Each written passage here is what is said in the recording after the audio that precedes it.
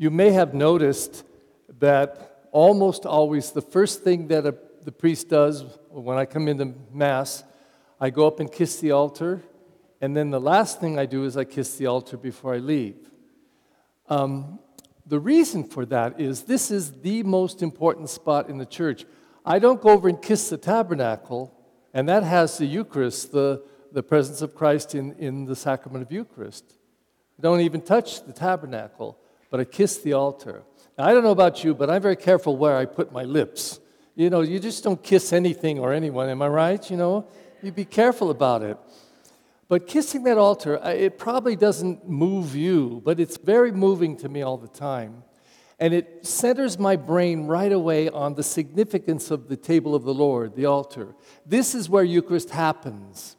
Now, if you go down to the cathedral and you stand in the body of the church and look up at the altar and the cross and everything, you won't even see the Eucharist. It's in a side chapel. You have to go through another door to enter into this little chapel to be where the Eucharist is in the tabernacle. And in many churches, like this one was built during and after the council, but for churches, say 20 years later, they started building them where sometimes they had an outside chapel or a chapel attached, and so that the tabernacle wasn't visible when you were in the body of the church. You had to go into this special place. Now, why I think this is so important is because it really is asking of us to understand what we do, not just what we receive, but what we do, and what it is supposed to do to us. So in the first reading, we hear this story of God taking care of his people wandering in the desert for 40 years because they started complaining. The Jews were always complaining, we're hungry, you put us out here in the desert to die and starve. So God sent down this manna from heaven, bread from heaven.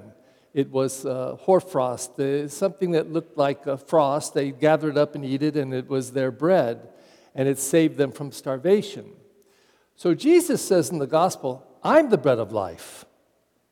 But then he goes further, and he says, unless you eat my flesh and drink my blood, you cannot have life within you. But if you eat my flesh and drink my blood, you will have life within you. In fact, you'll never die. You'll live forever. Now, yes, no, and we have to unpack this. Because, first of all, the Jews gave the correct response. It would even be revolting for us if I said, here, I'm going to cut off my fingers. Who wants to eat my fingers today? Oh, good Lord, Father, get out of here. You know, we don't eat people's flesh, and we don't drink their blood.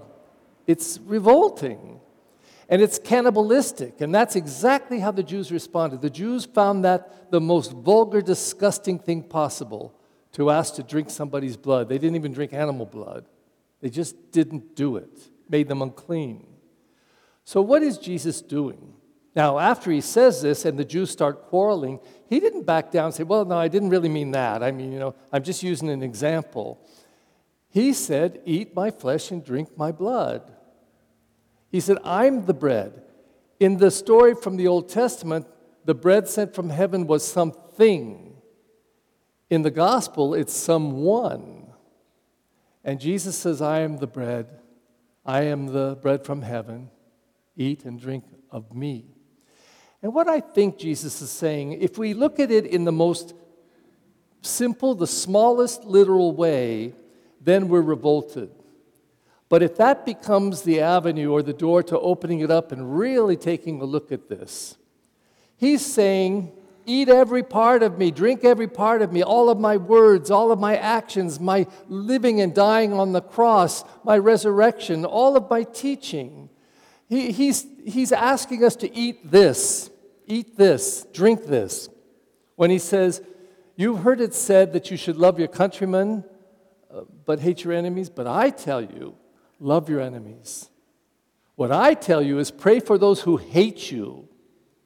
What I tell you is bless those who persecute you. And it's exactly what he did on the cross. They stripped him, beat him, spit on him, shoved a crown of thorns in his head, nailed him to a cross, lifted him to the cross, and he had every right to curse them and hate them. Truly, they were his enemies. But he said, Father, forgive them all. they know not what they do. Now that's a mouthful to eat. That's something to drink. But if we give this much to Jesus the Christ and say, Lord, I believe you're the Son of God and your word is divine, and I don't like your word sometimes. Your word is too tough, Lord. You don't know some of the enemies I have and how much I hate them. You ask me to bless them and pray for them. But because you say it, Lord, you are the bread of life. And I will take this in as my food and my drink.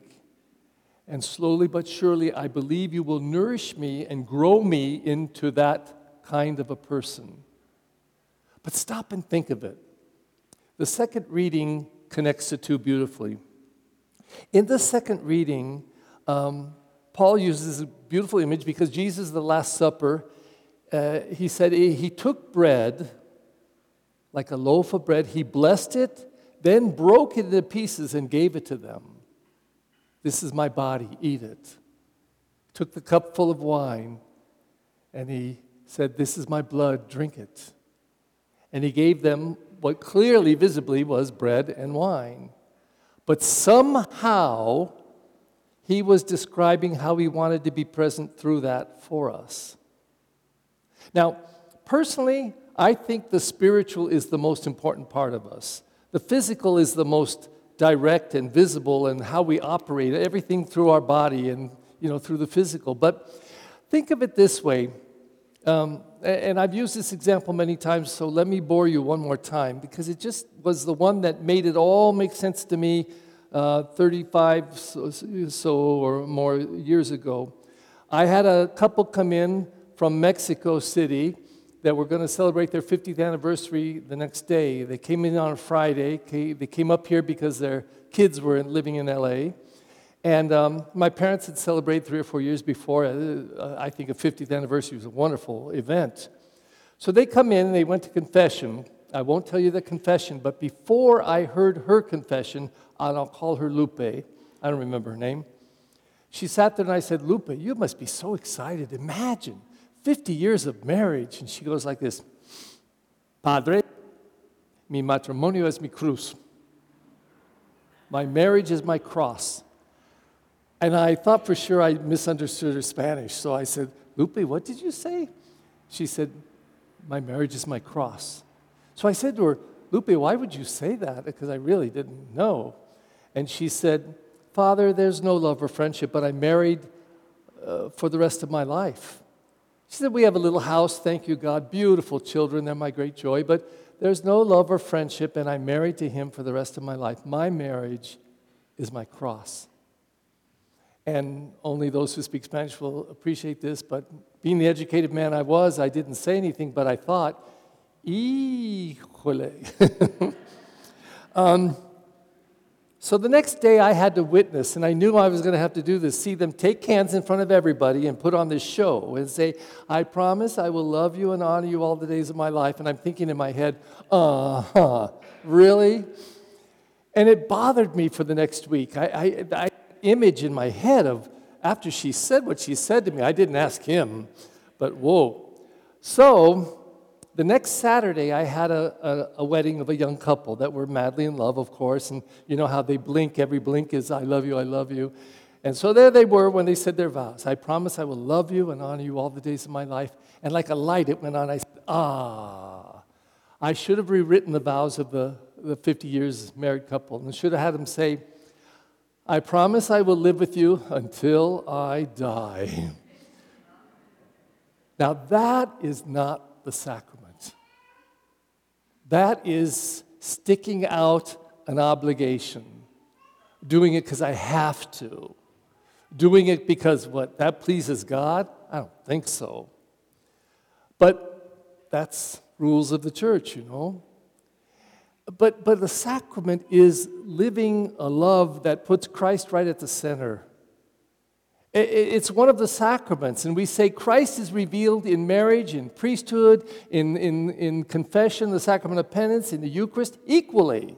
God's not more present in the Eucharist, but it's more explicit that we eat and drink the presence of Christ and Christ becomes food for our spirit.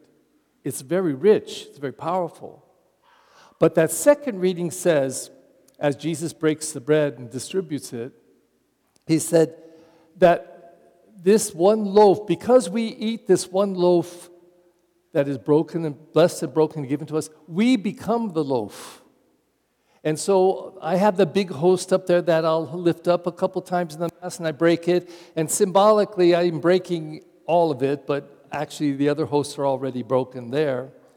But when we eat that, we all become that one loaf that was broken and shared. We become the body of Christ. That's the whole point of this Eucharist. And why is that important? Because if we really are eating and drinking the presence of Christ, taking Him and His Word and His teaching and His example into our lives and becoming the body of Christ, when we leave here, the real action begins. We've been fed, we drank in Christ our Lord and His Word so that we could take Him out in the world through us. And then every act of love and generosity and kindness and justice and peace and forgiveness, everything that we do that lives the gospel takes Christ out there, gives Christ to the world. It's extraordinary. Now it becomes even more dramatic today because of Kingston, who doesn't know what he's about to receive. And I hope he loves water and he's a swimmer because he's going to get dunked, right? And he's got a happy smile on his face, so I'm happy to hear that. But he doesn't know what's happening. He may remember, I doubt it. How old is he? 2? 1. Okay, thank you, big sister. He won't remember this. He won't even remember. But if he did, all he would know is that water was poured on him, and he either liked it or didn't like it. But that's where the role of parents and godparents come in, to teach him. You know, lots of times with Latinos, they're teaching them. Well, there was a couple that have a Filipino couple that come to this Mass usually, and their little daughter would call me Jesus all the time because they come to the church, to God's house, and so they said, well, this is where Jesus is. And so when they'd see this goofy man up there in all these different clothes, nobody's like him, and he says a phrase like, the Lord be with you, and everybody responds to him. She just identified me as Jesus. This happens a lot. In the Spanish Masses, sometimes the kids will leave and say, bye, Diosito, to me. They mix it up. But she doesn't do it anymore, they told me. She learned that I'm not Jesus. So whatever he is or thinks or believes as he grows a little older, like his sister is older, she understands. Slowly but surely, he'll deepen and grow in his faith. But the real thing is this: when he's old enough to receive the Eucharist and understand that he's receiving the body of Christ, and when he goes further, because it probably takes longer for a kid to understand that I become the body of Christ. And then when he understands, because I've become the body of Christ, I have to bring Christ into the world and make the world a better world. And I can do that with Christ alive in me. Christ alive in me.